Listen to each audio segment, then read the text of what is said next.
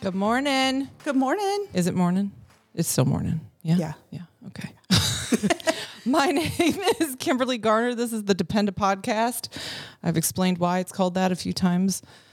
Do you know why? Do you get that? Because you're a civilian. Yeah. No, I'll explain it. Okay. Tell everybody who you are first.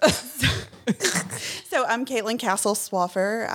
I am first a friend of Kim's, and then I am running for property assessor of Montgomery County, here in Montgomery County, obviously. And Tennessee. and I'm a mom, a native Clarksvillian. And Which is unusual. That never happens. Yeah, kind of a unicorn. Lived here all my life except for a brief stint in Texas. And And there were good stories that came out of Texas. There were very good stories. It was brief but grand. And came back here, and this is where I'll be. This is where you are. Well, I wanted to have you on because you're running for assessor, but also because I think you're a riot. Thank you. And I love funny people. It's called the Dependa podcast because the running joke in the military community is like, get married young. So like the guys are 18, go to boot camp, whatever. And then to get out of the barracks, they marry anyone, usually somebody they met like, I don't know what now, maybe online playing games. I have no idea. And then like they get married so they can move out of the barracks. And then the joke is that the wife just does nothing. Gotcha. Gets insurance and becomes dependent on him. So we call them dependas. They also call them triceratops because our insurance is called Tricare. So triceratops, dependopotamuses. I shortened it to dependa, but yeah. So that's the joke is like, it's not always true, but sometimes it's true. So anyway, I just embraced it.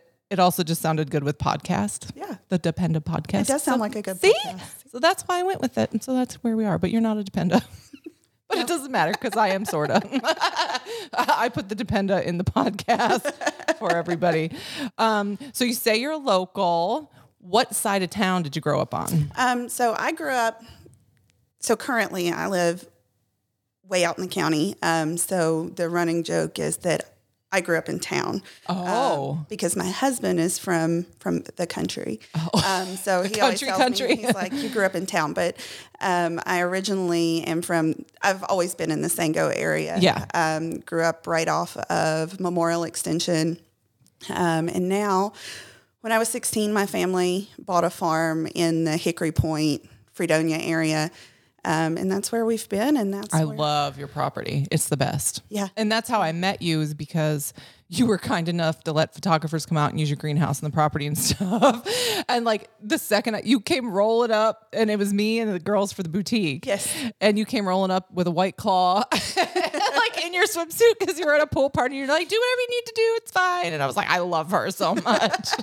Get a White Claw if you need one. I was like, I love her so much. That was the greatest day. I had started letting some photographers use the greenhouse and was thinking like, what have I done? You know? Well, it can be annoying. Yeah. Because then you're like, ugh. And so then the girls with the boutique, Becca, had reached out and was like, hey, could we do a shoot at the greenhouse? And I was like, sure, of course, didn't know you at the time. Yeah. And then I felt like we kind of had a Will Ferrell moment, like stepbrothers. I walked up there. Best friends right now? I think we just became best friends.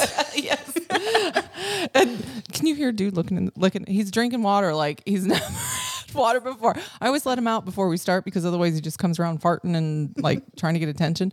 But now he's just drinking an entire bowl of water. It is so loud. I don't know if we'll be able to hear it on here, but anyway, that's what's happening. But yeah, no, I fell in love with your property because it's amazing.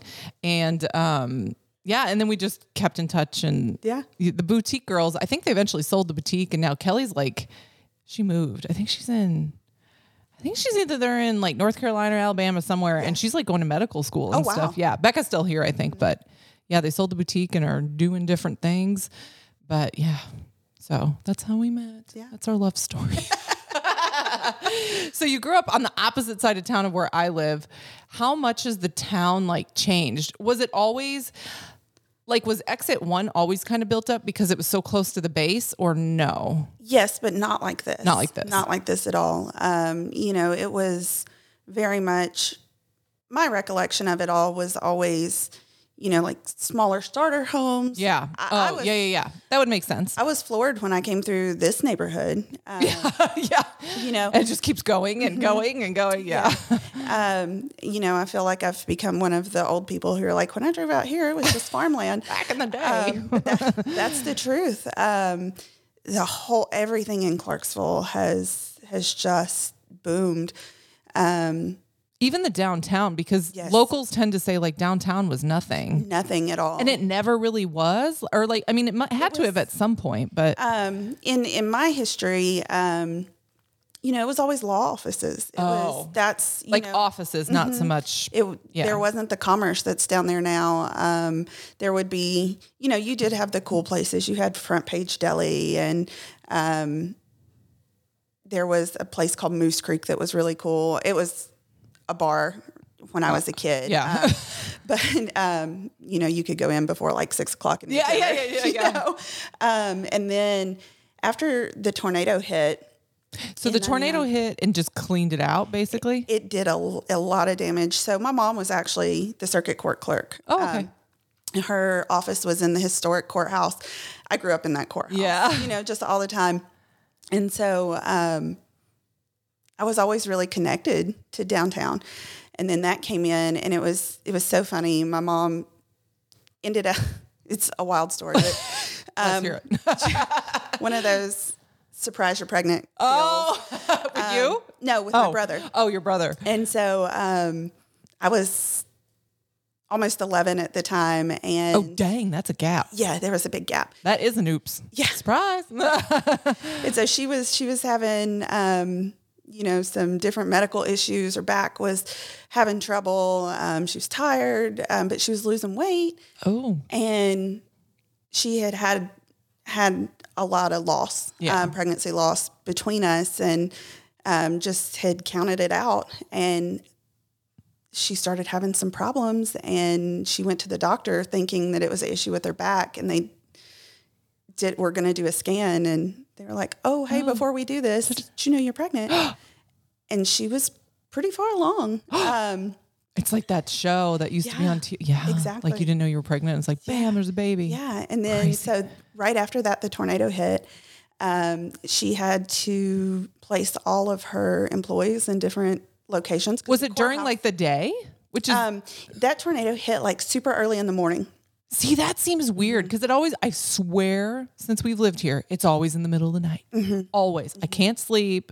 I'm like in a closet with all the animals and the kids because it's in the middle of the night. So I remember like being up, getting ready for school. Oh. And everything started, and my mom's like, you got to get in the closet. We had a closet under the stairs. That was the place. She's like, you got to get down there. And then just chaos erupted. My dad was a firefighter. I believe he was either already on duty or going in, one of the two. So, the chaos for her started after having to move everybody into buildings that weren't destroyed. And the Moose Creek building was one of them. And there were drinks in there. So they moved them there. Some of them were at the sheriff's department. There were some in the Greenwood school. Did anybody get killed in that?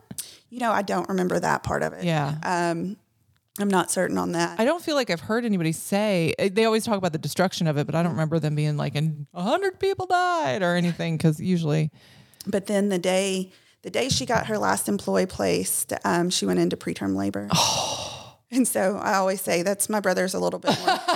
Well, all the stress of it, how was she far enough along that everything was okay? Yes, oh, that's good. Yes, she was. I think he was maybe a month and a half early. What year was that? 99. 99. Oh my gosh. So, I was a junior in high school. Yeah.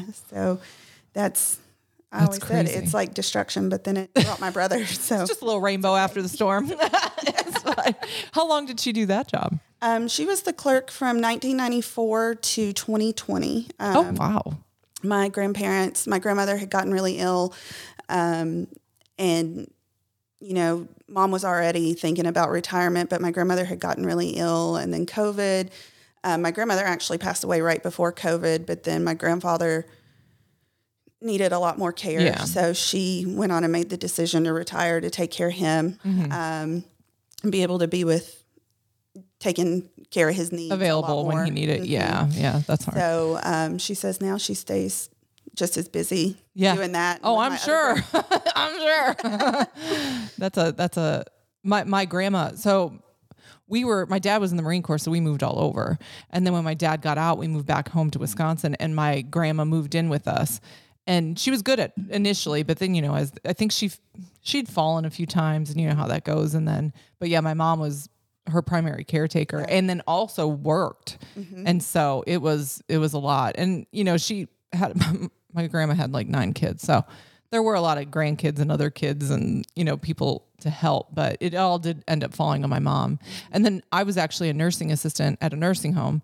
And so was my cousin, who was probably the closest to my grandma in the sense of like she'd lived with her a lot of years and different things. And so my cousin worked first shift and I worked second shift. So she always, when my mom had to finally make the decision to put her in a home, she always had a grandkid there almost always because that's a blessing. Yeah, it was either me or and she was funny because she didn't ever want the men to take care of her. There were only there's like one dude on each shift, there were hardly any. She'd let him they could bring food to her, but she didn't want anybody doing any cares on her, and I was like, it's a good thing you're a lady and there's less boys because the men could never have said like, I don't want a female CNA. They would have had nobody to take care of them. Not that they ever would have. They were like, hey, darling, I need help. Yeah. So it was good. But so what year did you graduate? Well, don't age yourself. Go ahead, age yourself. I graduated in 2006 from Clarksville High School. Oh my God, you're so much younger than I am. No. I feel so old lately. I'm having like major anxiety about how old I am. No. I feel that. Yeah, I am. I feel halfway to dead. No. I'd lay in bed at night and think about it. It's stressing me out so bad. And I'm like, and then it seems like my timeline, and I don't know if it's like a seasonal thing. It seems like my timeline on like social media and stuff is just full of like death and loss and sad stuff. And then and my husband not being around, I'm like, he's around when he's supposed to be around, but he's not supposed to be around right now. He's not like absent, but like when he's not home, then I think about it all even more. And it's just like, I don't know, just feel like I'm getting older. Yeah. And I can't do it. And now I'm changing jobs. That stresses me out. Well, sort of changing. I'm going to still do the photography, but transitioning into the real estate is a struggle bus. You're going to be phenomenal. I don't know. You are. Well, the struggle now. So like, let's talk about jobs you had done prior to running for. So you graduated high school and then you went to college, I think. Because isn't that how you ended up in Texas? Yes. So I only remember the quarter story from Texas. So, I went to Austin P. I graduated from Austin P with a degree in agriculture science. Oh, okay. I didn't know this. Yeah. In all your infinite wisdom at 18. 19, you think that you really have it figured out. And I was like, I'm going to be a woman in agriculture and I'm going to rule the world. I'm going to work for John Deere or I'm going to work for, whatever. And there's going to be so many doors that open because I have a degree in agriculture. That's not the case. No. One of those doors that did open while I was there was I was a sales rep for U.S. Tobacco Company. I sold Copenhagen and Skoal. Oh. Yeah. And you were popular. It was a very, very fun job. I did event coordination for that. And does that really need, I always wonder, like when you see, well, now they have such limits on like tobacco advertising and stuff, but like alcohol, I'm like, does Budweiser and Miller, like, do they really have to do a commercial? I feel like everybody's drinking it anyway. You know what I mean? Like, so it's interesting to hear that they do have to actively. It's set me up for failure because my day-to-day job there was going to retailers and we were a guaranteed sale company. Yeah. So if, they had expired product, we do a return on it, get it replaced and, work on our displays. And I mean, even Walgreens sold Copenhagen. Yeah. Everybody. Everywhere. Yeah. And I feel like it sells itself because people are addicted, and, I was there in the controversy of them putting Copenhagen in a plastic can. That was a big deal. That was a big deal. It was a big deal. Was it an environmental thing or people just don't like change or what was the beef? That it would last longer in a plastic can and freshness? Yeah. People didn't want to give up the paper cans. So they were made of paper. I guess I thought they were made of metal. A lot of them are plastic, but true Copenhagen was in paper. Huh.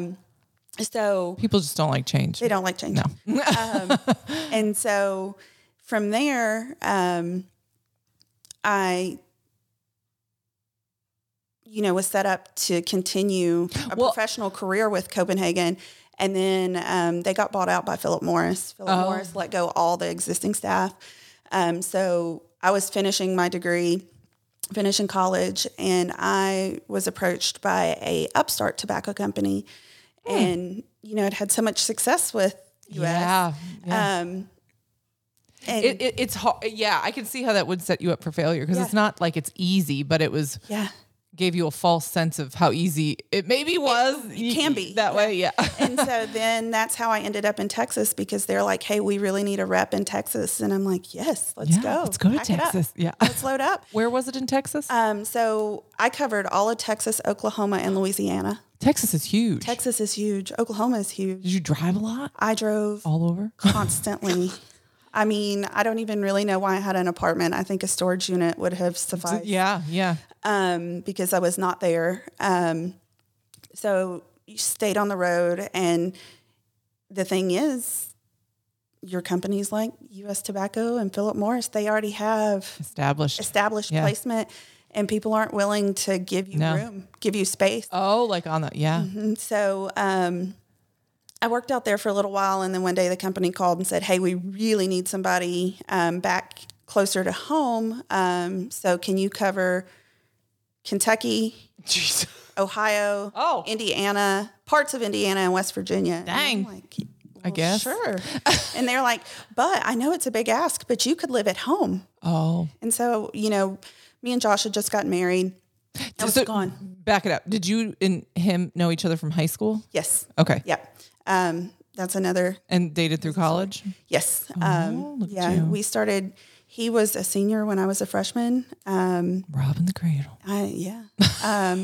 It's crazy. I don't know that he knew what he was getting himself into. His personality next to yours makes me laugh so hard every time. Because you're chatty and like life of the party and, and he's just the chillest. Mellow man. And I'm just like, he was almost excited at your thing. And I was like, who is this? I heard him say 3 whole words. It was so funny. Back. So you had just gotten married? Yes. Okay. We got married right after I moved to Texas. I came home, we got married. We'd been engaged for forever. And since sophomore year. So we got married and he moved down there, looking back. Oh, he moved to Texas by you? He moved to Texas with me. I didn't realize that. As soon as we got married, we didn't even take a honeymoon. Our honeymoon was you driving around selling to Texas. And so at the time, he was an EMT here in Montgomery County, and he gave it all up to move down there. He has always shoot horses on the side on his days off. And so we actually lived in the horse capital of probably the world. Pilot Point has more horses per capita than anywhere. Oh. It's this little bitty podunk town. Just a crap ton of horses. But that's where all the big name horses are. Huh. I've never even heard of that. You always think like Lexington. And you know what I mean? Exactly. Like that's where your brain goes to. Exactly. This is where all the big cutting, reining horses are. So we were like, it'll be so easy for him to just be a farrier, give the emergency world up, be a farrier there. No. Are there people there? Competition. So many farriers there. See, that's the thing that's killing me in life too. Is like just being good. This is my struggle. Just being good at something and being hard working and whatever just doesn't always cut it. Yes, and it's even worse now with social media and all of the stuff that I'm just like.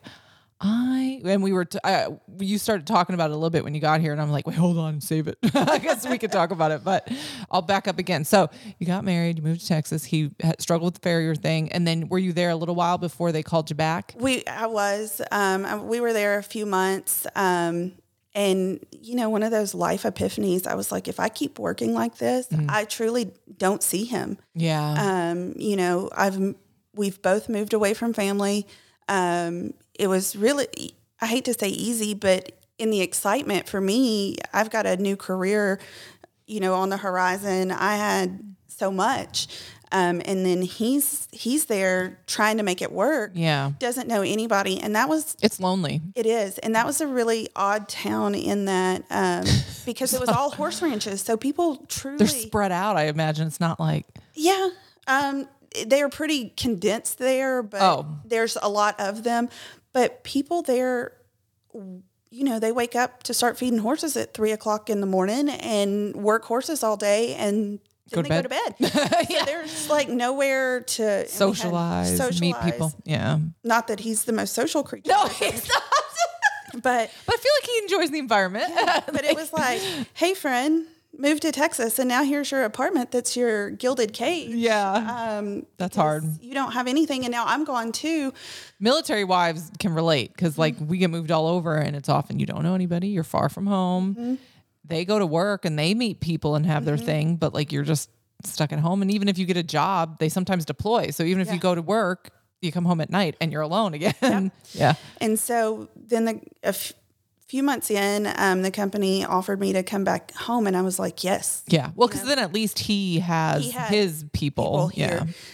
And so we came back, and that company didn't really go anywhere, pan out. And so he, in the meantime, had decided that he wanted to pursue his true dream of law enforcement. Okay. And so the easiest way for that to happen was for us to send him to the police academy ourselves, and not wait for the city to send him. I didn't even realize you could do that. Yeah. I guess I didn't know you could do that. It's harder now because there's so many that are trying to get, so many departments trying to get people in that they don't really have open spots at these schools. Gotcha. But back then you could just pay out of pocket, get the certifications or whatever they call it. But now here we are, have just moved back, and my job is kind of in a gray area, and he's now got to go to a academy that doesn't pay you to be there. For 10 weeks that we're paying to go, and they don't pay him at all. Yeah. So, and then you got to get a job after, which isn't guaranteed. Yeah. Yeah. So, that's just kind of through the grapevine. A friend of ours was like, "Hey, you're not really going to love this job, but I can get you a good job here in Clarksville that pays well, and has good benefits, but you got to work at the jail." Oh, like I was a booking deputy. Oh. So here I am. That has some stories. Yes. We could do a whole podcast on that. We'll have to do that.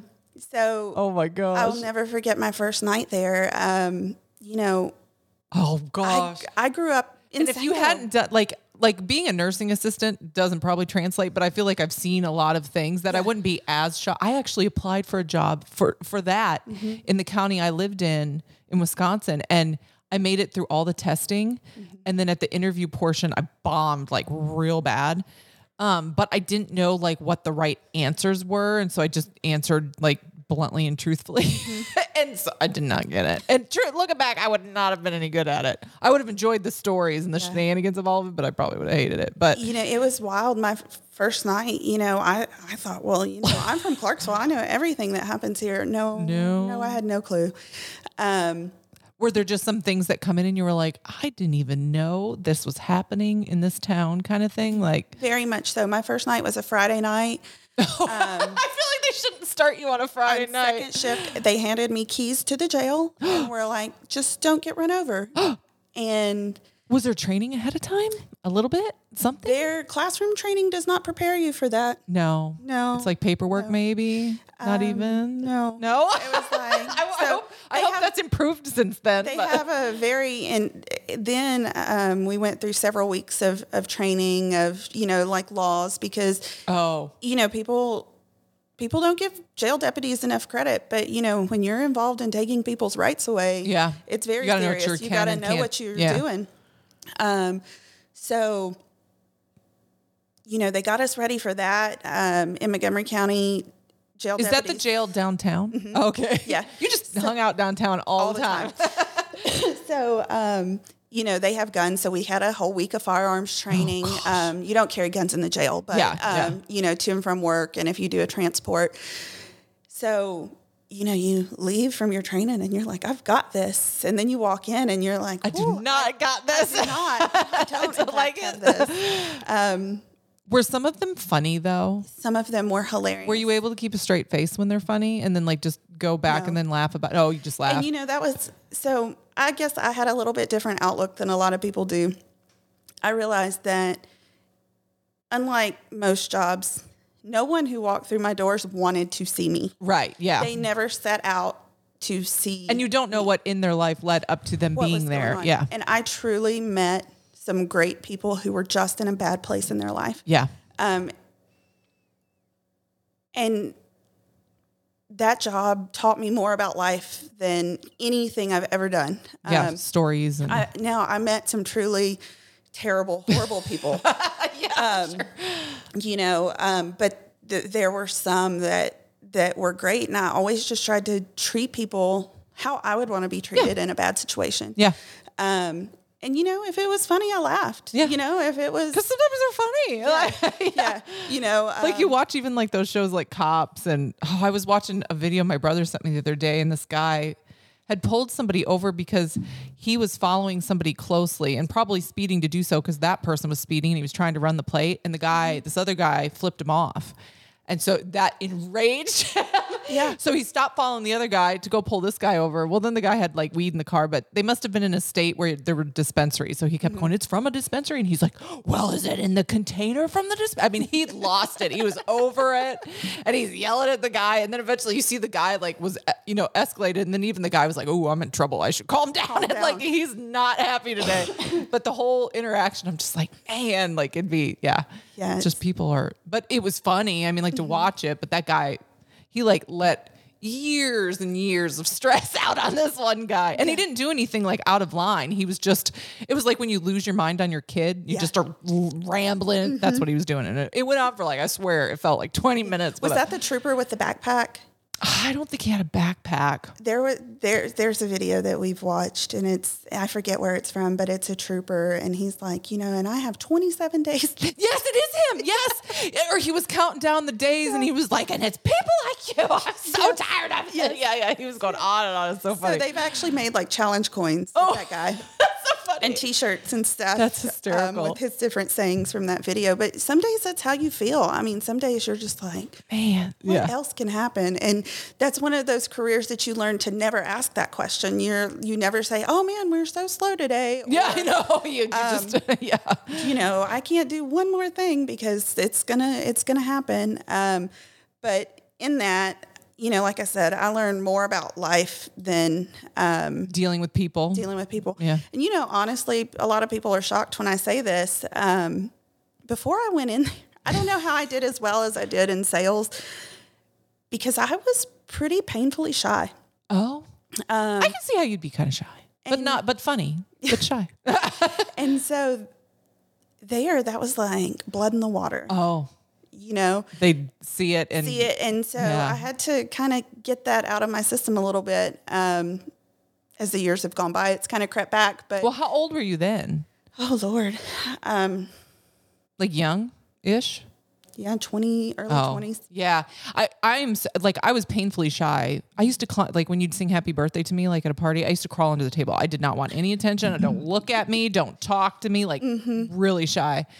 And then I was always okay with like my friends, but if you put me up to public speak, which it's funny now that I have a podcast and I talk endlessly, but I did not I'd break out in hives. If I had to give a speech, I'd wear a turtleneck, even if it was 100 degrees out, because I knew my whole chest, everything would just be red. So yeah, I relate to that. It's like, but as I've gotten older, I just don't care anymore. Yeah. And so like my give a crap is just, and so I'll say what I say and I do what I do. And there's a lot of confidence that comes with age. Yeah. Yeah. And experience, I think, because you're just like, let me tell you. Yeah, exactly. You don't know what you're talking about. When I was your age. Yeah. But so. Well, that benefited you then to have that experience. It did. It was the best and worst job I've ever had. Yeah. And it comes with stories, which are the best kinds of jobs. I had lived my whole life without ever being in a physical altercation. Yes, I've never been punched. I've never thrown a punch. I have been. Did they get you good or did you dodge it? Not great. I always wondered, like, maybe I should get punched in the face once. Like, maybe it would do me good. I don't know. If anybody out there ever decides to go to the police academy, because I ended up going to the police academy, and one day we were in defensive tactics training, and you're already like completely out of your element. Yeah, They've done everything to like throw you off.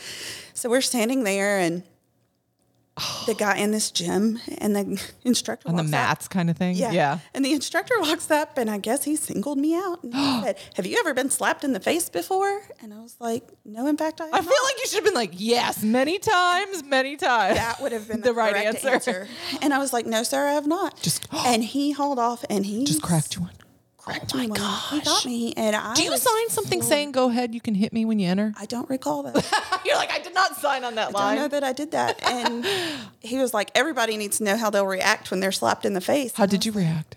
I was stunned. Yeah. Did your eyes water? Did you want to cry, or were you just kind of pissed? I'd be pissed, I think. Mad. Yeah, I'd be mad. Yeah. And it's probably equivalent to boot camp a little bit. I mean, I feel like they do stuff like that too in boot camp. I don't think they're slapping people because they're not allowed, but maybe. I don't know. I've been to boot camp. I wasn't anticipating that, but when he asked you though, and then you said, "No, I haven't," did you know it was coming? No. You thought he was going to have a chat about it? Thought we were going to talk what about. What did everybody else do? They were like, everybody after me was like, "Yes, sir. Yes, sir. I've been slapped so many times." It was amazing how many people in that room had been slapped. Did they tell you later, "I've never been slapped, but I lied because I did not want to get slapped"? Oh my gosh, that is so funny. That's terrible that he singled you out. You would though. I feel like you would. You would just get singled out for that. I have that flashing. Yeah, you do. So, where was that at? So it was a police academy in Nashville. It was the Tennessee Law Enforcement. And to get what job? Because I assume it was to move to something different. I was going to be an SRO. School resource officer. Oh, you would have been so good at that. I don't know. Okay. Yeah, those little, especially like I feel like elementary school is probably fine. Yeah, that's where middle and high school. You probably do want to slap them, and you can't. So, but unfortunately, I was not able to complete the police academy. I blew my ankle out while I was there, and ended up having to have it reconstructed. And that was a whole ordeal. And you're wearing high heels now at things. Are you crazy? Yeah. I had a very good surgeon. Very good surgeon. You should. He'd run you in ads with you in high heels. Whoever donated their cadaver that I got, they must have been really fit. Really took a lot of joint supplements because. Golly. But I ended up going back to the jail, and truly. Oh, so you left, went to that, didn't pass, and then like went back to the jail. Yeah. Okay, I gotcha. But I had done a lot of like FTO on the road training in the meantime. And it was one of those where law enforcement is a calling. Mm-hmm. And it hit me that it wasn't my calling. It wasn't your calling. It wasn't. I like a constant stimulation. I like to be busy all the time, have something that I'm working on, something that I'm thinking about doing. And there were nights, especially working third shift, where you were just like... trying to keep awake. If I even see a car, I'm going to like... I need to pull them over for something. They did something just somewhere at some point. Just to tell them hello and have a good night. Yeah. You know? Of course, I didn't do that. But where in the jail, especially in booking, it was pretty constant. Because everybody that's on the road, there's a different person, different, and you might get some, frequent flyers. Yeah. Like, hey, Alan, how are you? Yeah, it's been a week. Yeah. Welcome back. Yeah. So I actually was not distraught to go back. But then I stayed there for, until 2015. And one night there was a lady that came in. Things went south real fast. She pulled me into a cell and choked me. Thank goodness I had a wonderful team behind me that was paying attention to what was happening. Was she hopped up on something or just angry? I think it was a combination of all. Yeah. They're strong when they're hopped up on something. Yeah. And I thought I was a goner that night. And oh, that's so scary. That'd be hard to go back to work. Yeah. Well, were you a little PTSD-ish? No. I went right back. Everything, I was fine. I had some bruising and things, but I went right back. But then a month later, I found out I was pregnant. Oh, then that changed a lot. Yeah. Because I was like, what if that happened now? Yeah. You know? Kick you in the stomach. Mm-hmm. anything. Yeah. Yep. So, and then there was the element of, hey, by this time Josh is. I was gonna say, what was he doing at the time? He was a police officer. Oh, he was. We both worked night shift. Night shift is terrible unless you both work night shift. Yeah. And you live in your own world. Yeah. It's a weird. Yeah. Yeah. I couldn't do night shift. Like I worked second shift. So it was 3 to 11 and some girls would pick up like 11 to 2 for extra hour. I couldn't like that. It hit 11 and I was like, "Rah." I mean, now I could go out like drinking and eating taco dip. For some reason I could stay awake for that, but I could not when it was like, we dim the lights, all the residents are sleeping and you still had your rounds and things to do. But I would have put me Your right body to never sleep. adjusts. No. At third shift. It's you're in a constant state of sleep deprivation. Second shift isn't terrible because if you just go to bed at a reasonable hour when you get home, you can wake up at a reasonable hour. You can still run errands. Things are open. You can do what you need to do. But those third shift people, they're a whole different breed. But here we're like, oh, well, now we both work nights. Yeah. What about childcare? Yeah. How does this work? Yeah.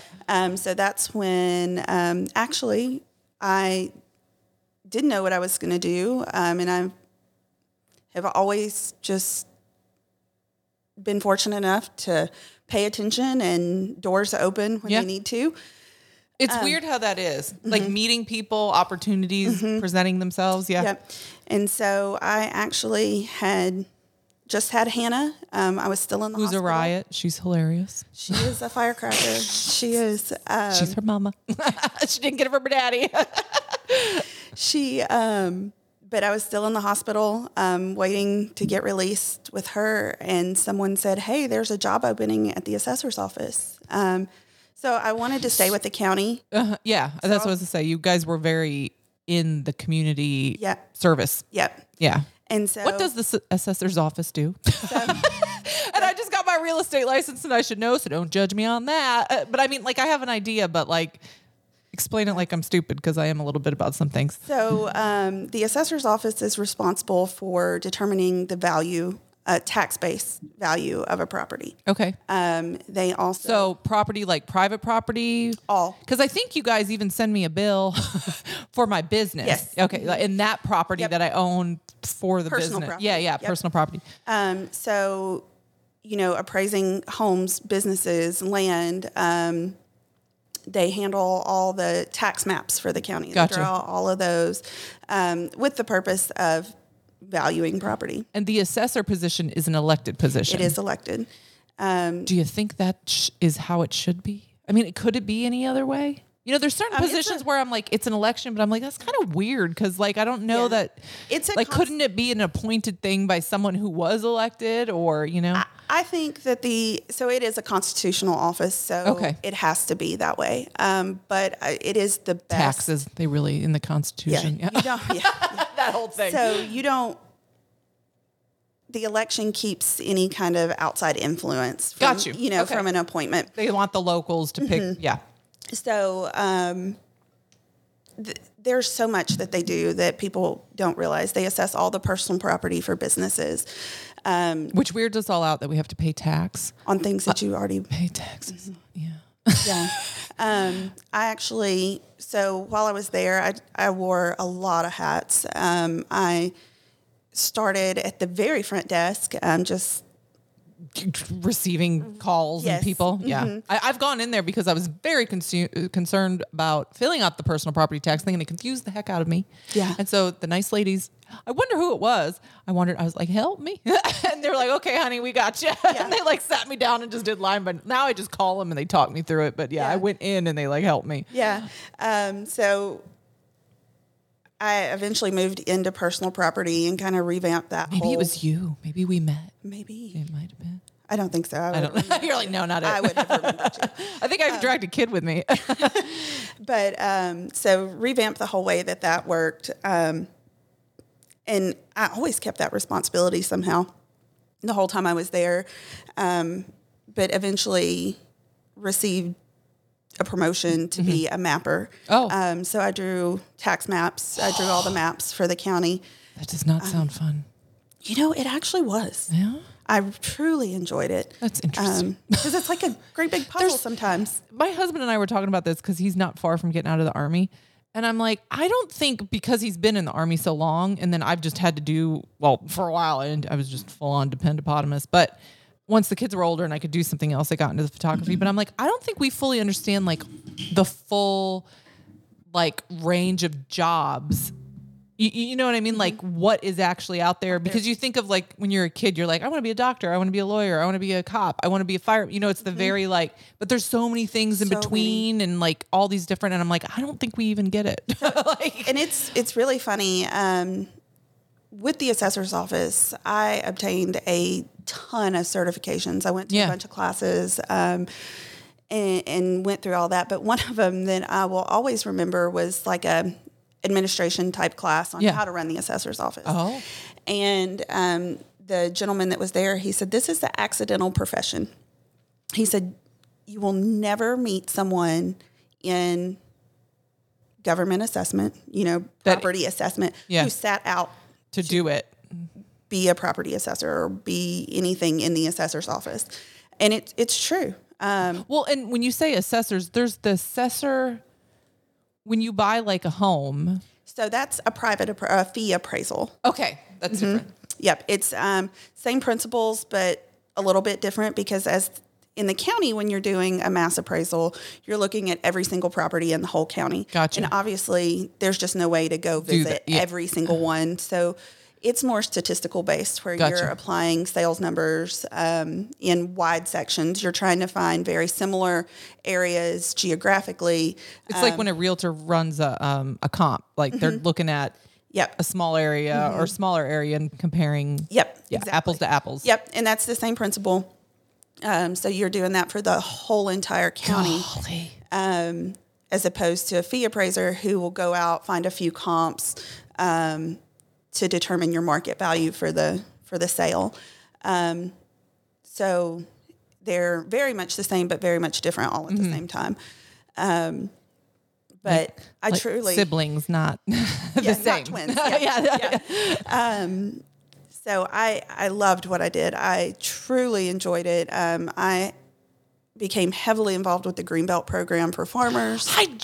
So a friend just bought land and we were trying to determine whether it was a Greenbelt property or not, because when you're filling out the contract, it talks about that. And so we were like trying to sort out because I asked and they were like, I was like, well, can't we ask the other the selling agent? And they were like, well, you can, but she may not know. I'm like, well, then who the heck knows? Like, where do you look up? Yeah.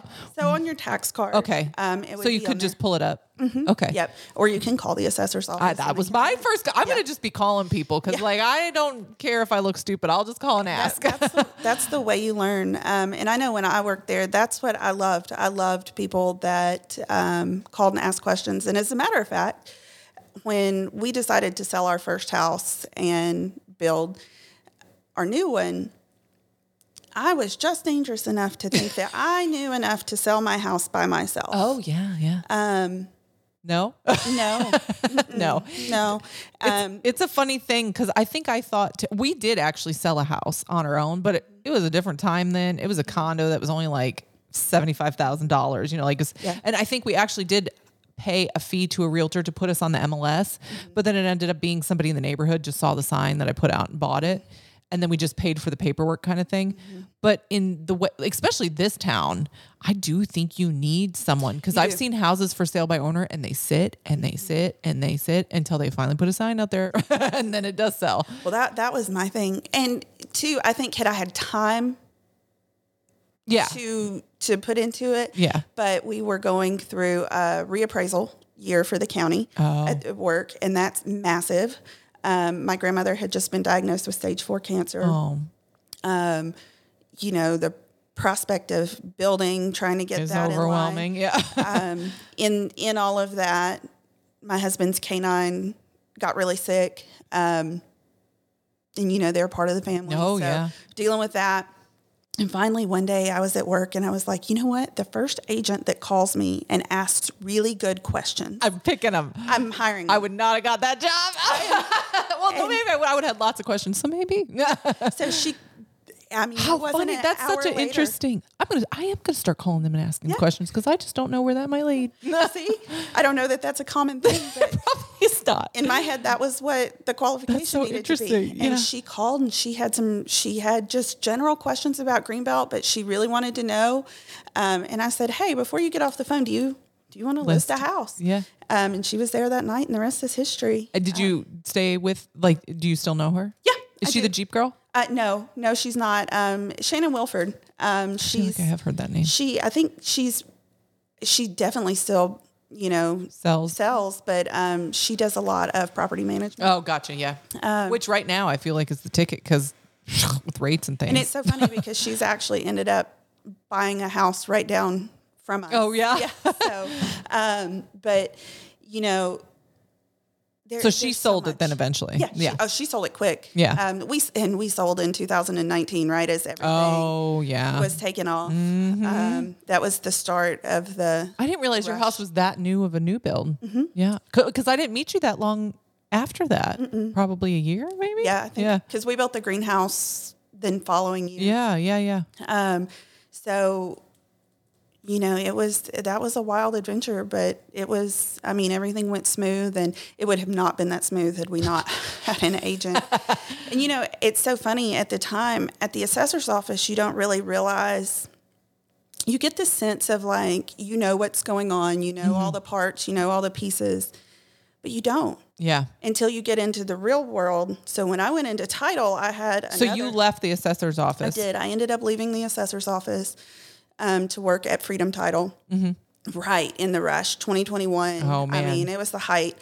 Baptized in fire. And I was like, everybody's like, we're so busy. And I was like, I love it here. I worked through a reappraisal. It couldn't be that bad.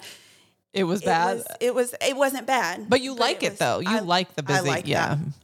And so seeing how all the pieces and the parts have to fit and work together and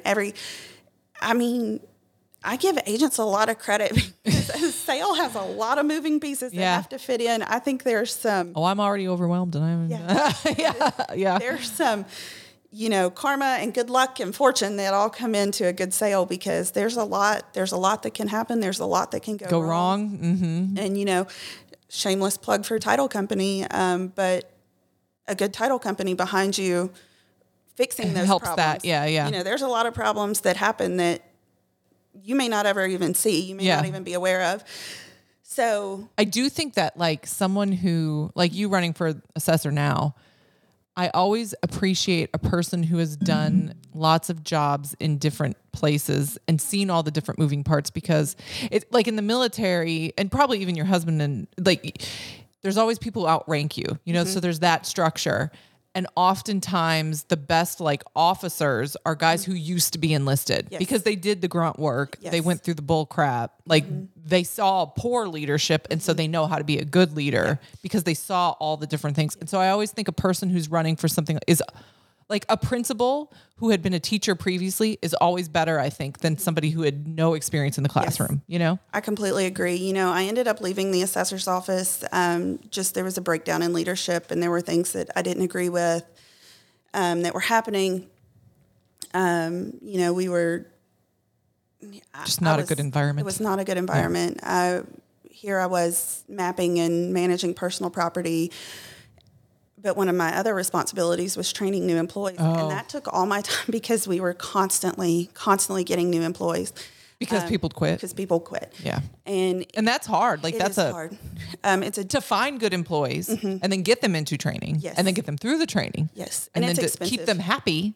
Yeah. Oh yeah, I'm sure. Expensive. It's, every time somebody leaves, it's just tax dollars just leaving. You just burned it. Mm-hmm. And so, I had gotten to a point where I was like, I love my job. I love what I do. I love the green belt. If you could just do your job. If I could just do my job. Yeah. And I didn't mind doing all the jobs, but it got to the point where that just wasn't a reality. Well, and you start to feel, what's the word? Not dissatisfied, but like down about it. Like it's depressing when you keep seeing the rotation of people out. And especially if there were people you really liked and they're like, I just can't, like, I gotta go, So, Freedom Title had called and said, hey, I dealt with them all the time with title issues, tracking down deeds or finding gaps in the chain or, why is this only mapped to be 3 acres when it should be 30 acres. Yeah. I mean, that's an exaggeration, but issues like that. So I had always dealt with them, never met them in person, just always on the phone. And one day was at the assessor's office was a really bad day. And one of the ladies at Freedom Title had called and she said, I can tell you're having a bad day. Are you okay? And I said, do you want to talk about it? Yeah. I said, I will be okay. And she's like, I don't mean to pry, but is it like work or is it like family? But I do mean to pry. Yeah. I'm that person. I do mean to pry. Just if I ever ask you something, I'm prying. I would like to know. You can tell me no, but I do want to know. But she said, I just really wish you worked here. And I said, that's such a compliment. It was. And especially since you never met in person. I mean, you must have been impressive on that phone and those emails. So the rest is history. I mean, I went and talked to him. And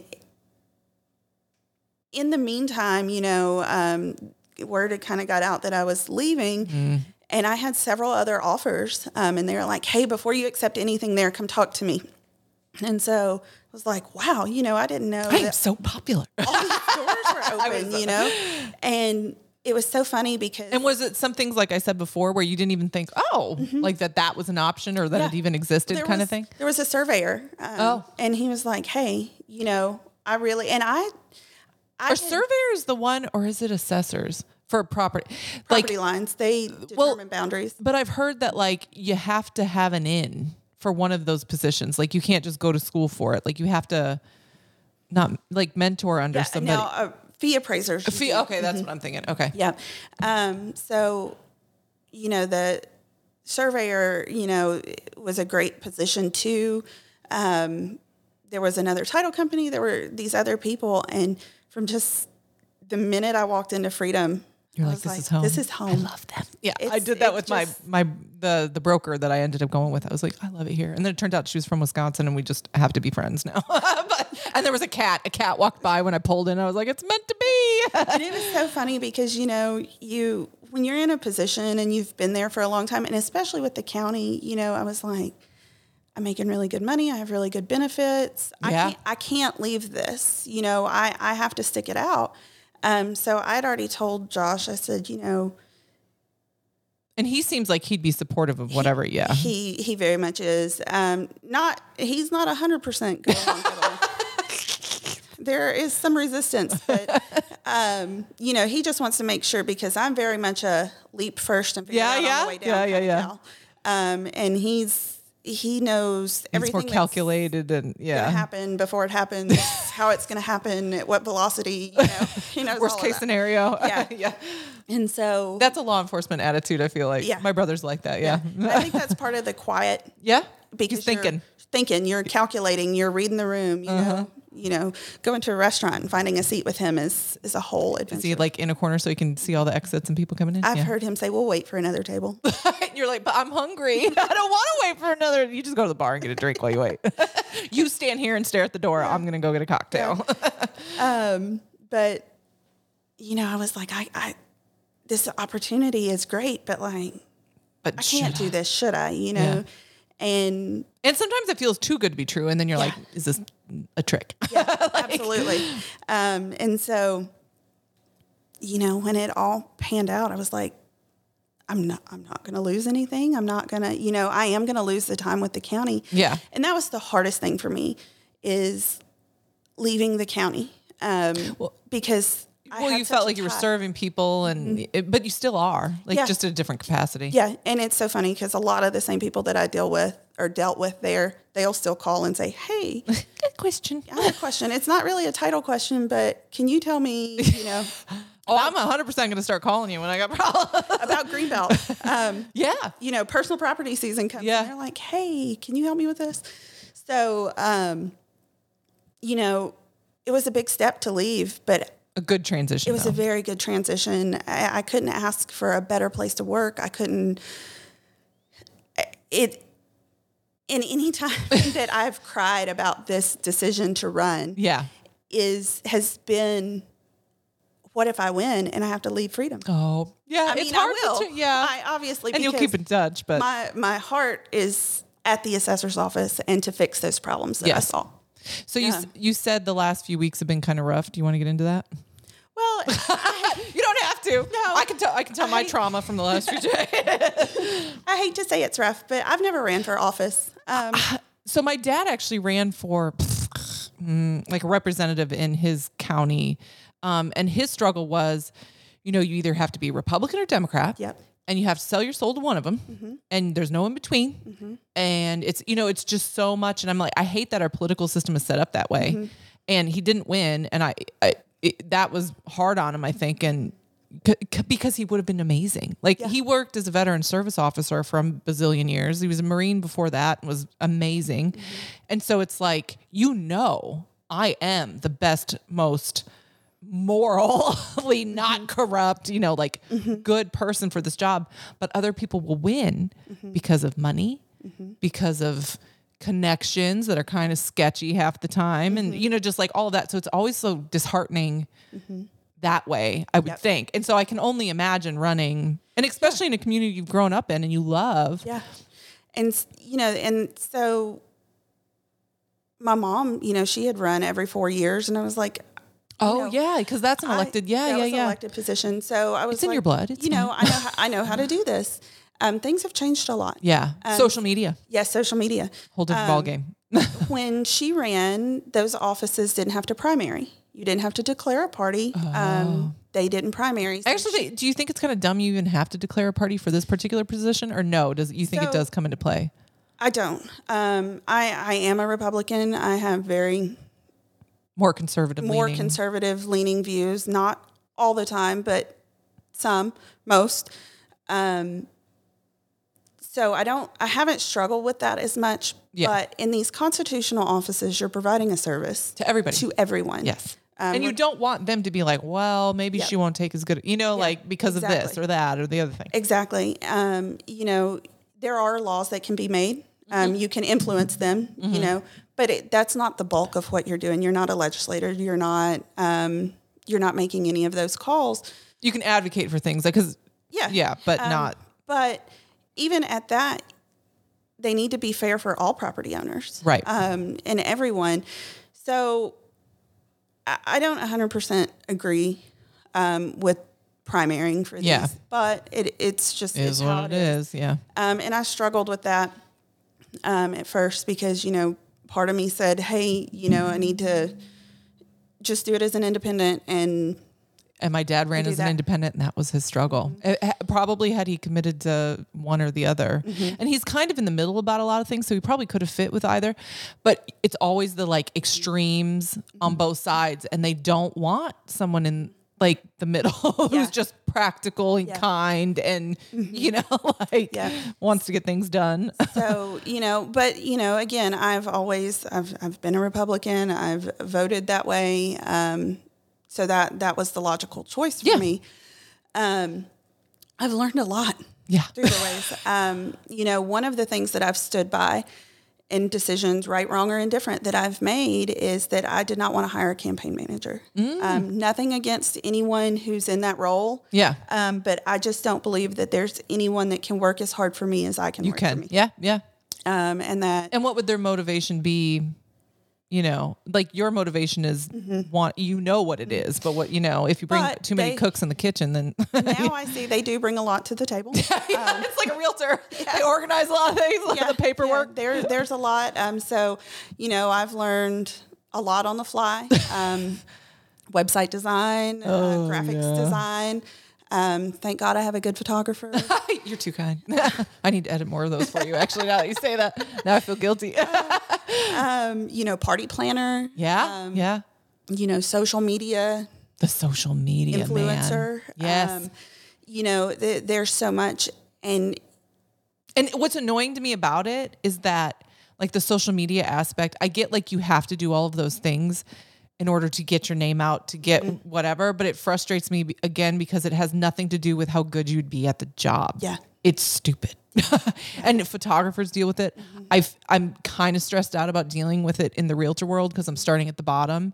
And I'm like, I know I work hard. I know I don't know everything, but I know who to ask. And I know who to lean on. And, you know, like, I know I can still do a good job without the experience while gaining the experience, but the social media part and the popularity contest of it, I don't want to be prom queen. Yeah. I just want to help you. Yes. I want to get pictures of your family and give them to you, and you be happy and you have memories forever. And I want to help you sell or buy a house and you not get screwed in it and you not be stressed out because it's stressful. Like, I just want to do the job, and I hate that you have to do all of this other stuff that really doesn't matter. Running a political campaign is so expensive. Yes. So expensive. You know, and asking for donations, like, it's a pain. I did order a T-shirt. When are those coming? I need a T-shirt. I love T-shirts with logos. So, you know, asking for especially in today's economy, asking somebody to give me money is painful. They don't have extra. No. Yeah. You know, and the majority of people don't know what the assessor's office does. That's why I asked you. Yeah. You know, and you should do a short video of just telling what it is, because I swear to goodness, people do not know. Yeah. They've heard it, but they don't know. Yeah. So, you know, I've self-funded most of this. And you know, that's one of the things that I kind of had some pause about, because I saw a donor list. Yeah. And there's a lot. There's big names. But I'm proud that I have now I have gotten donations from friends and everything, but that's not what I'm relying on. Yeah. And it kind of goes back to, nobody's going to work as hard for me as I'm going to work hard, as, you know, for your, hard as I got all I got you. Yeah. But my thing is, if everything aligns, if I get this position, it sounds I don't have anything hanging over my head. I don't have anybody that can call in a favor. Yes. You know, and I'm proud to say that. Yeah. Or anybody who thinks you owe them now, whether you were going to give them a favor or not, but they think that you did. Yeah. Yeah. And, you know, I'm the people that, because I haven't really solicited donations much, the people that have given in free will, out of the goodness of their heart. Yep. There's no underlying motivation there. So, and I'm proud to put my money where my mouth is. Yeah. I'm proud to say, I want this, and I'll put in the work and the financial backing that I need to get there. Yeah. Because it's going to it benefits me in the job that I want. Yeah. But it benefits the public too, because again, you don't owe people a bunch of, it's not that, it's the same thing you hear in all the presidential things, like, oh, they're owned by the lobbyists and stuff. They a lot of times are, because they do take crap tons of money from people, and then they expect something. And so it is honorable that, like, you can do that without, your husband might look at you sideways and be like, you know, we could have bought a Jeep. No. Another Jeep. My poor Dodge Ram Charger is sitting in the garage. I love that thing. I can't wait till you fix it up. We probably could have had it. I'll take you as assessor over that, though. I'll wait for the other stuff. It's like, I see more signs coming in. I could really use some carpet over here. But, you know, my biggest thing is I'm just a regular person like everybody else. Yeah. How long was the other person in the position? She's been there since 2010, I believe. Oh, so a long time. Yeah. I mean, that's 13. Well, 13 years. Yeah, she's been there a while. She's never been opposed. Ever? Well, how did she get in originally? She was appointed in. The previous assessor left midterm. Oh. The county commission appointed her. Her first year, I think somebody did run against her, but he never showed up. He picked a petition up, and that was it. Healthy competition is good. Yeah. Yep. For anybody. But I believe that this should be a position of public service where you're serving the public. You're not serving yourself. You should be in the office.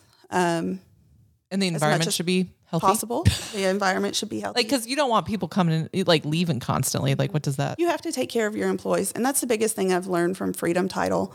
Catherine is the owner of the company. There's not one thing she hands us that she doesn't have 2 or 3 of the same thing she's doing herself. Yeah. She's in it. Yep. She's there before any of us are. She's there after we leave. She's dedicated to us. Yeah. First and foremost. Well, I mean, you take care of your employees. They're going to work hard for you. Yes. And tell everybody how great you are. Yeah. And where I'm at, nobody leaves. Yeah. No one. I've got a friend who it's a family to come there. Yeah. And there's no turnover because no one leaves. Yeah. And it could be that way. It Yeah. could be that way at the assessor's office with just and that's a little not bit. that hard. I always think it's not that hard. It costs you nothing to just be good to people and be good at the job that you wanted. Yeah. At Freedom, there's not nothing rocket science. There's nothing big or grand or different. Different. Yeah. A little different. It's not the grand gestures. Yeah. Now it's sparkly and shiny and fancy and the biggest. Yeah. One of the things when you work in the private sector is sometimes there are bonuses. Yeah. But what means more to me than any of those bonuses is every once in a while you'll walk in and you have a note on your desk that just says, thanks. Thank you. Yeah. Thank you for. You did so good on this. Whatever, and those mean more to me than, and I've never gotten that before. Yeah. My mental breakdown this week, if anybody's curious, is kind of that. When you're self-employed, there's nobody to tell you, thanks, you did such a good job at that. Or like I know that I do the best I can and that I give the best service. I answer immediately when I can. I get you your pictures back as quickly as possible. Like with minis, I get them back to people faster than most people because the moms just spent a lot of time and effort getting everybody dressed, getting everybody to cooperate, bribing people, bribing their husbands because they don't want to be there. Trying to halter break a newborn foal. I love it. Oh my gosh. But so they work really hard and then it feels like chaos for 15 minutes to them. And I know it does. I know that it's fine, but they went home stressed out because they haven't seen the pictures yet. They don't know. And so I will call through them immediately and be like, you're all good. Don't hurry up and pick because I'm backed up. But here you go. Know that it's fine because I don't want them stressed out. And it's and that isn't me trying to get a good review from them. I never get reviews. It kind of is a little disheartening because you think maybe I do suck. But I don't think it's that. I think they thought. No, they would tell you if you did. Yeah. Those would be the no, they would tell. And then they make a post on the Wives page and Clarksville chat and everywhere else. But I think that a lot of times when you're in this position, and I wonder too, if you win, if there's not as many people above you to kind of you have to just know that you're doing the best for everyone without anybody telling you. And it's hard because sometimes you're maybe I should quit. Maybe I'm just, and even being a realtor now going into it, there are so many big names around here, some of which I'm not a big fan of. And I think how and why. And then that's disheartening because I'm they don't even really take good care of their people, but people are afraid to say anything. So nobody finds out and it just keeps going and going and going. And here I know I'll work hard. I know. And it's not enough. It's genuinely not enough just to work hard, be mildly intelligent. And you know what I mean? Yeah. And it's hard to not have anybody telling you ever. Thank you. I guess I'm running on the blind hope of that people will realize that your tax dollars are paying for a job that needs to be done. And don't you think if you're doing a good job, you may not hear much? It's when you start sucking that then it's absolutely. like you said, they'll make a bad, they'll talk about that. And it's well, could you talk about how great I am when I'm great? Just a little bit. So I can sleep at night. Thanks. Yeah. So that'll be interesting. Yeah, it would be a different dynamic. But I know I can do the job because I did it. Yeah. I did all of it. Yeah. I've got We've all had those bosses where they got paid more than us, but we were doing their job. I mean, I've got statements where they're like, who did you go to when you had questions about this? And she's like, well, Caitlin. Who did you go to when you had Caitlin? Caitlin. Caitlin. And I'm like, well, here I am. I'm going to do that. They'll be like, well, who did you ask? Caitlin. You can appoint somebody though. So you don't have to deal with me. You can be like, call so-and-so. She's going to deal with you now. I'm passing you on. She's your personal representative. Yeah. She's like, yeah. But it's easy. Self-doubt is a hard thing to get over. Imposter syndrome kind of thing. Yes. Yep. You're always wondering, could I do more? Can I do more? What could I do more? What could I do better? Am I, and then my thing is well, how did I sound when I know what I meant when I said it, but did everybody else? Listen, every podcast, I don't listen to them because I think if I listened to them, I wouldn't ever do another one. And even like the last one, I had to message the girl who was on because she did listen. I was like, did I say anything real dumb? Like, did I come across mean? Because I have lots of opinions and I'm sort of blunt about stuff.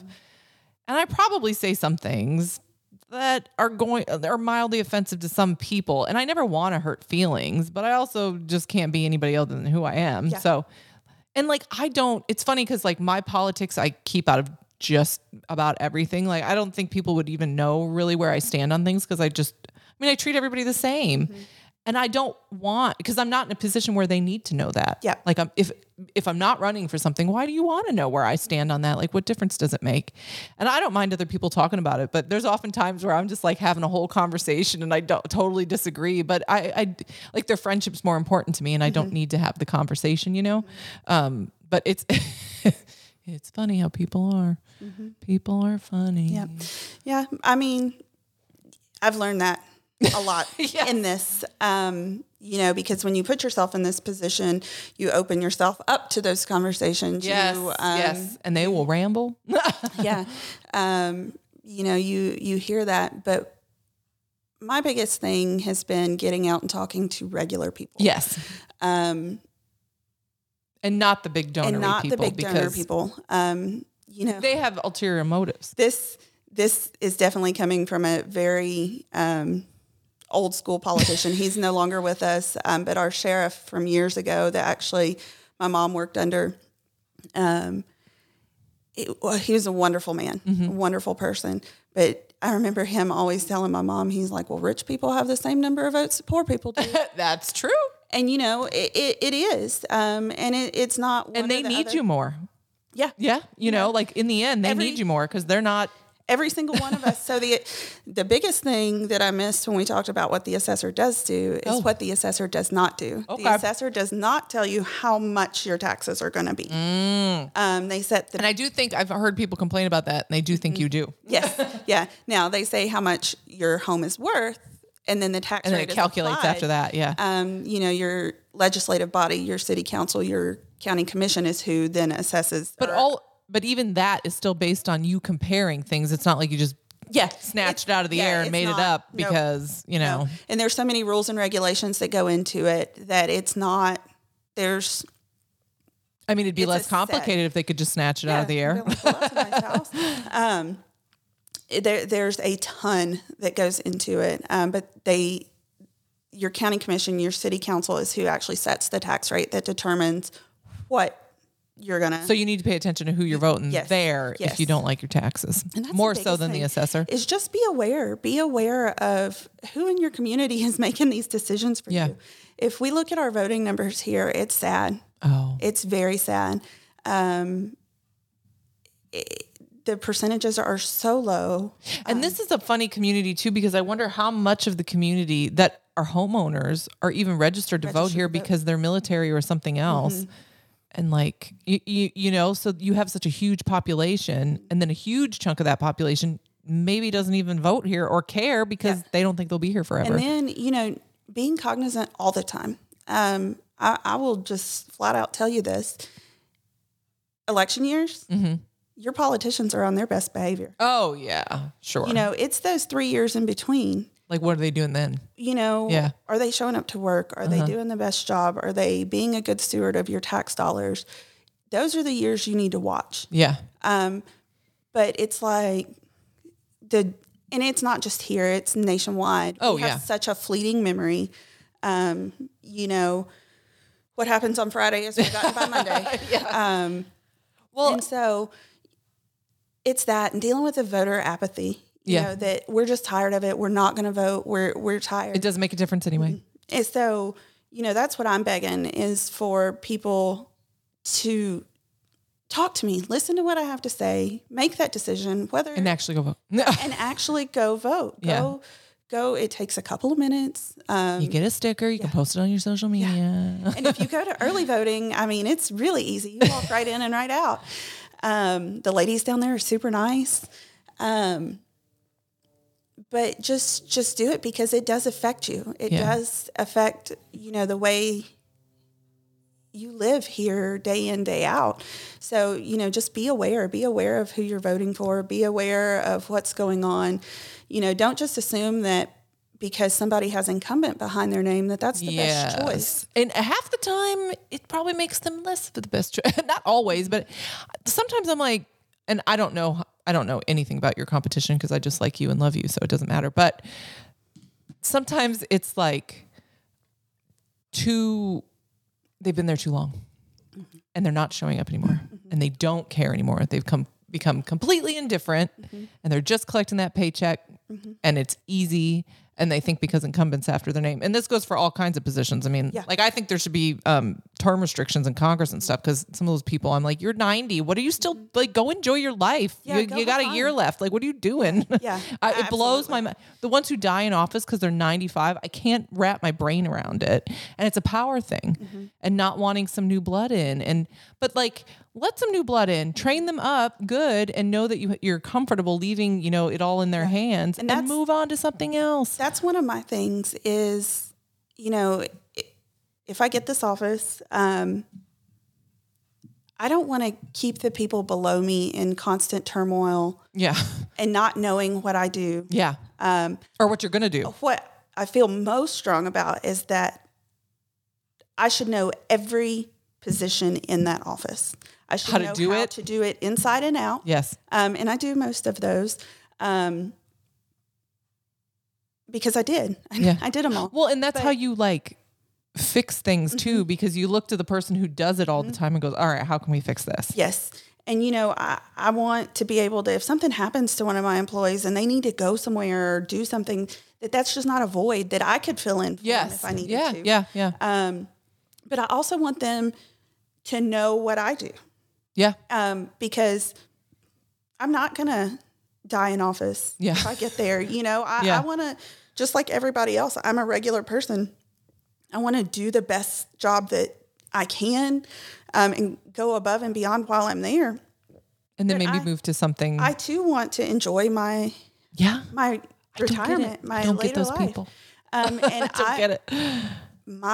What would be the jewel in my crown is to know that I taught someone who could take my role. That you'd be comfortable leaving. That, could do just as good of a job, if not better. That's what it's about, because the more people who are confident and competent in that office, the better it is for the people. Yeah. So this this is your job and this is all you can do, and don't try to branch out of this. Now, I'm not going to be one who says, well, you need to do this, this, and this, and you need to know all this, but you're only getting paid over here. Yeah. That's, you've got to work that out. But I want people to know that they have an opportunity to move around and learn other things and move up if needed. Move up if they need it. Or over if they, without it being like a negative exit. Yep. That, there's so many different things that can happen there. There's a spot for everybody. And if you're not happy where you are, instead of losing you out the door, let's find a spot. Let's find a place for you.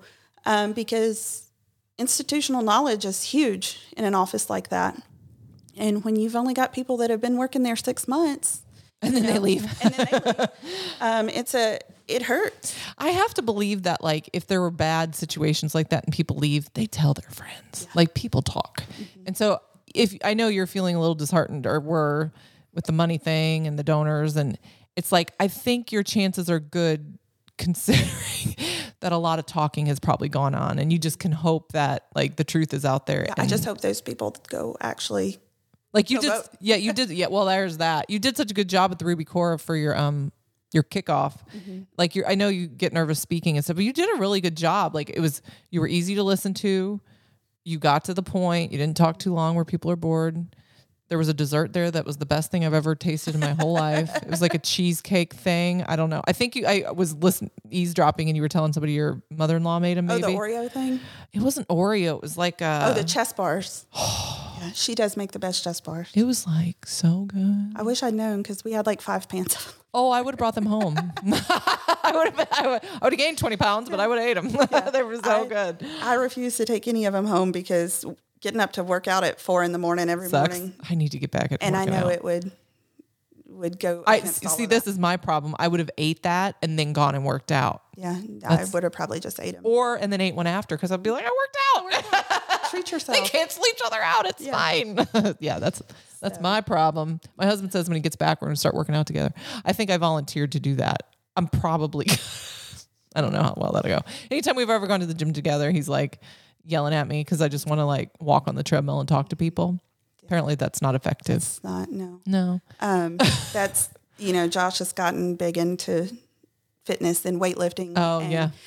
The boys always want to do weightlifting. He was running 8-9 miles a day. I don't know. And fasting. He'd fast for 3 days. And that sounds terrible. I'd pass out, first of all. I just never saw, I saw some improvement, but I didn't see. Not enough. And I was like, that's, if I ran that far, I would want to be a size 2 tomorrow. And men do become a size 2 very quickly. It's not fair. And so then we went to NutriShop, and the guy was talking to him, and he's like, you're going about this all wrong. Here's what you need to be doing. And he started doing it, and I was like, man, that works. You look like a whole different person. And so now that made it a lot easier. Not that getting up at 3:30 or 4 to be in the gym. It's so dark, and now it's cold. It's just Yeah. What gym do you go to? Is there one over there? I go to Planet Fitness. Oh, okay. Mm-hmm. Where's that one at? By Marshall's. Oh, yeah. See, I would just go shopping. I'd be like, I could go to the gym. Although at 4 a.m, I guess the option isn't there. So that's good. Yeah. Then I'd go through Chipotle. That's close too. You're good. And then, if you go later in the afternoon when all that's everybody's there. Yeah. Which is fine too, but I want some people in there, but I don't want too many people in there. I know it's a no judgment zone, but I'm like, are they judging me? I feel like, do they have pizza? I've never seen pizza. I feel like I've seen I don't have TikTok because Shane won't let me, but there's like a bell and it's the whole thing, but I'm all for it.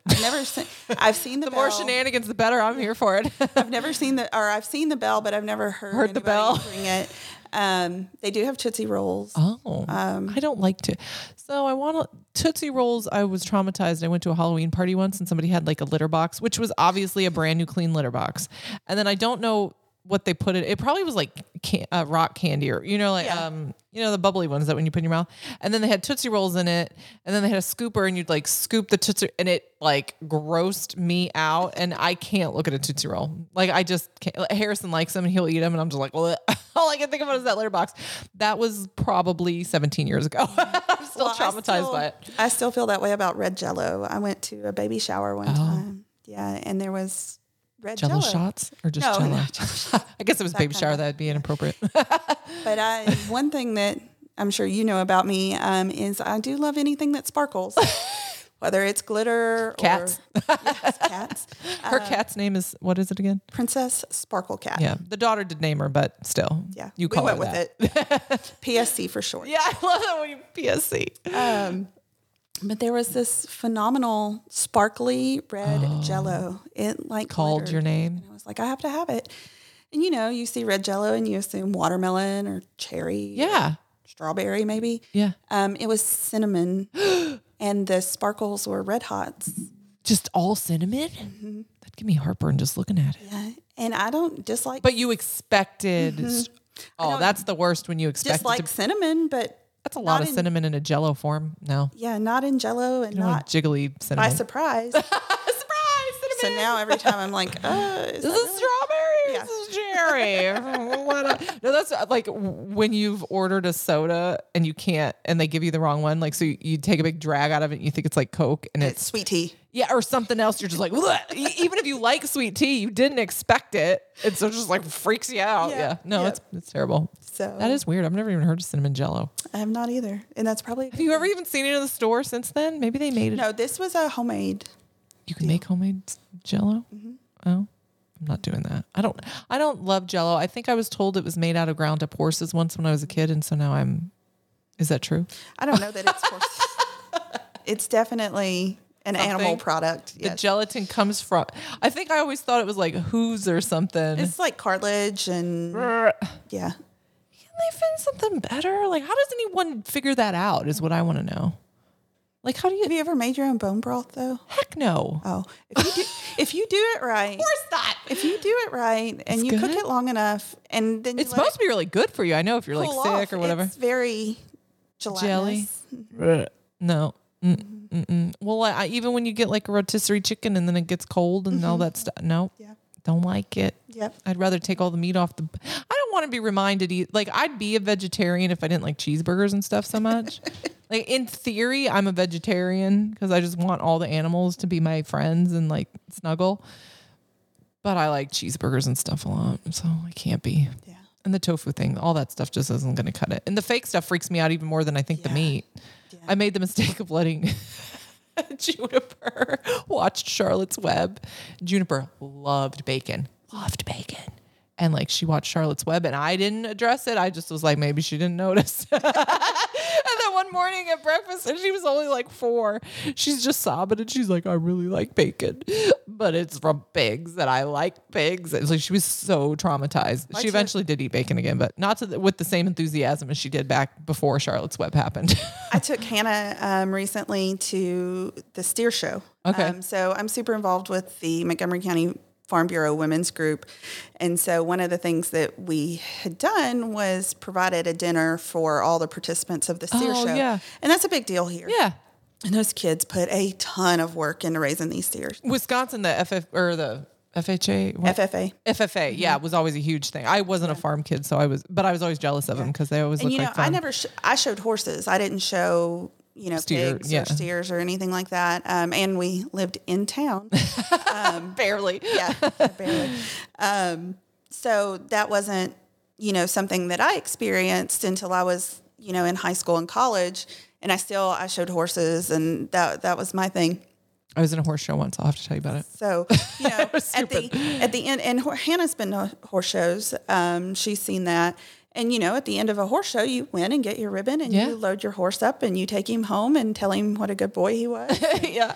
Brush him and take him to the next horse show. Yeah. Well, at the end of a steer show, they sell them and they go to the processor.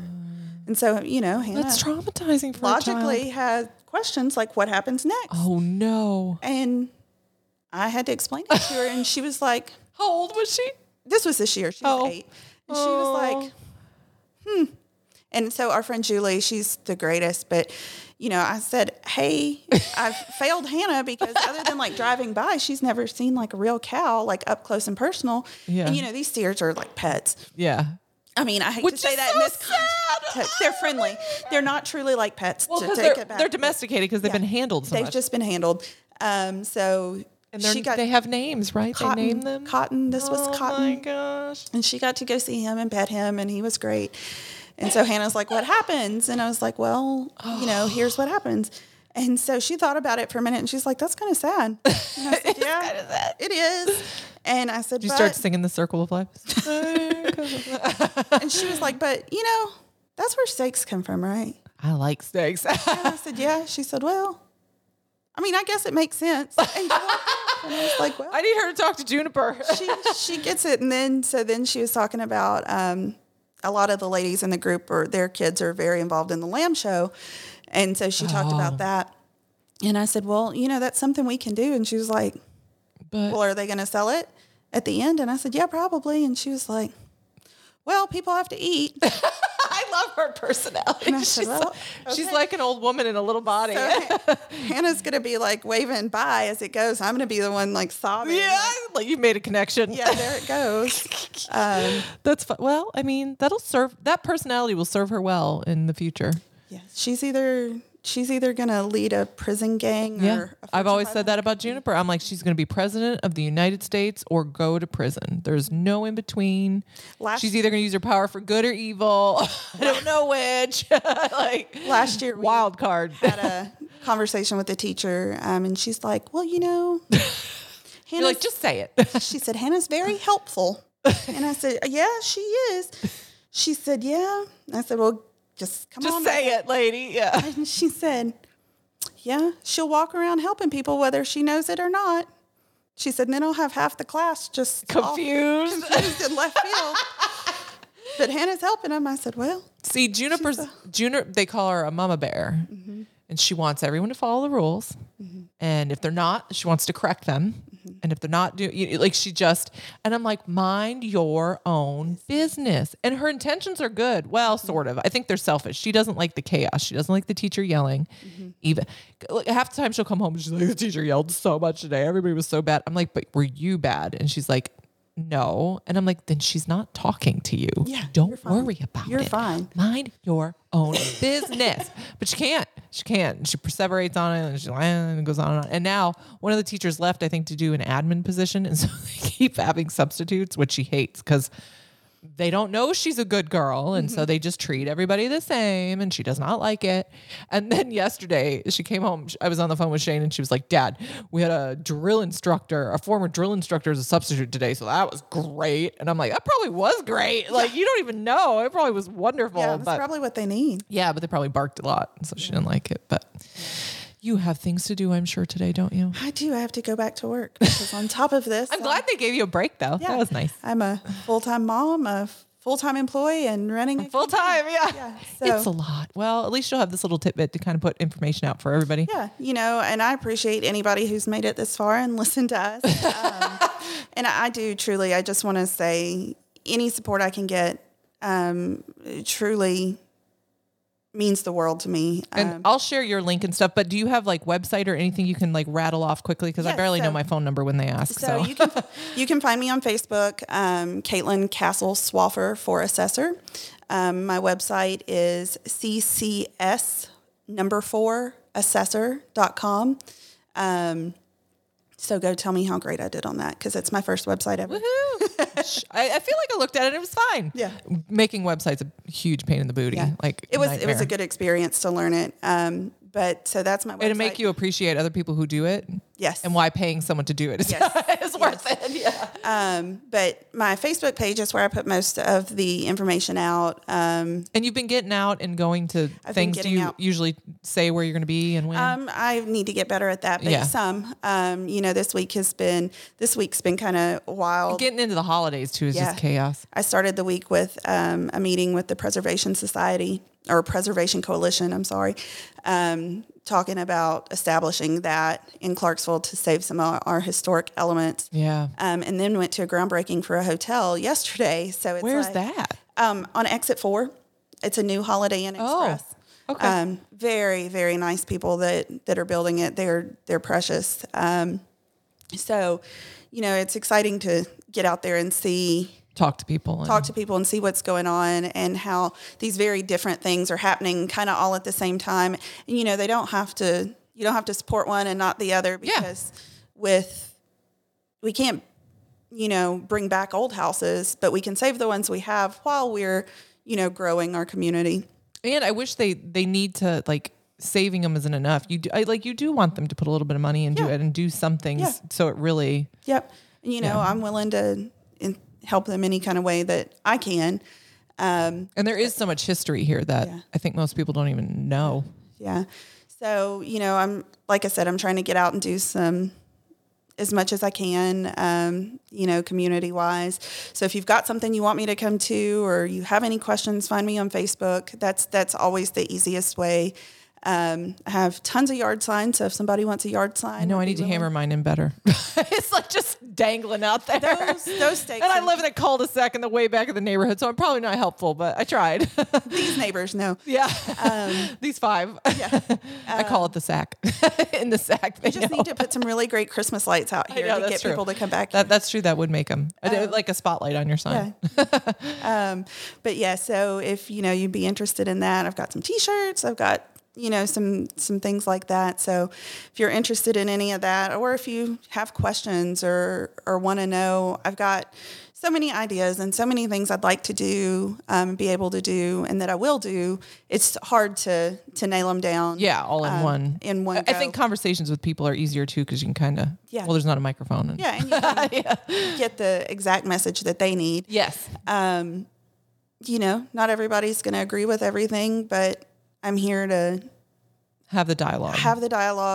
And I do think that's a good thing about you too. Cause like, even if you do have a certain view, like, I don't feel like you're the type of person who dies on the hill without having a conversation. Like, you're open to dialogue. You may disagree in the end, but at least you can have a conversation about it, which is not true for everybody. No, I find myself playing devil's advocate a lot of times and playing both sides of the situation. So, come say hi. Yeah, come say hi. Right, reach out. Yep. And I post things too, and I will definitely post a link. Nobody pays any attention to this podcast, but at least I'll post it anyway. I try.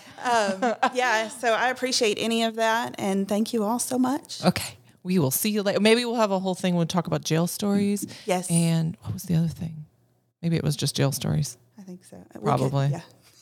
I have questions. All right. Thank you.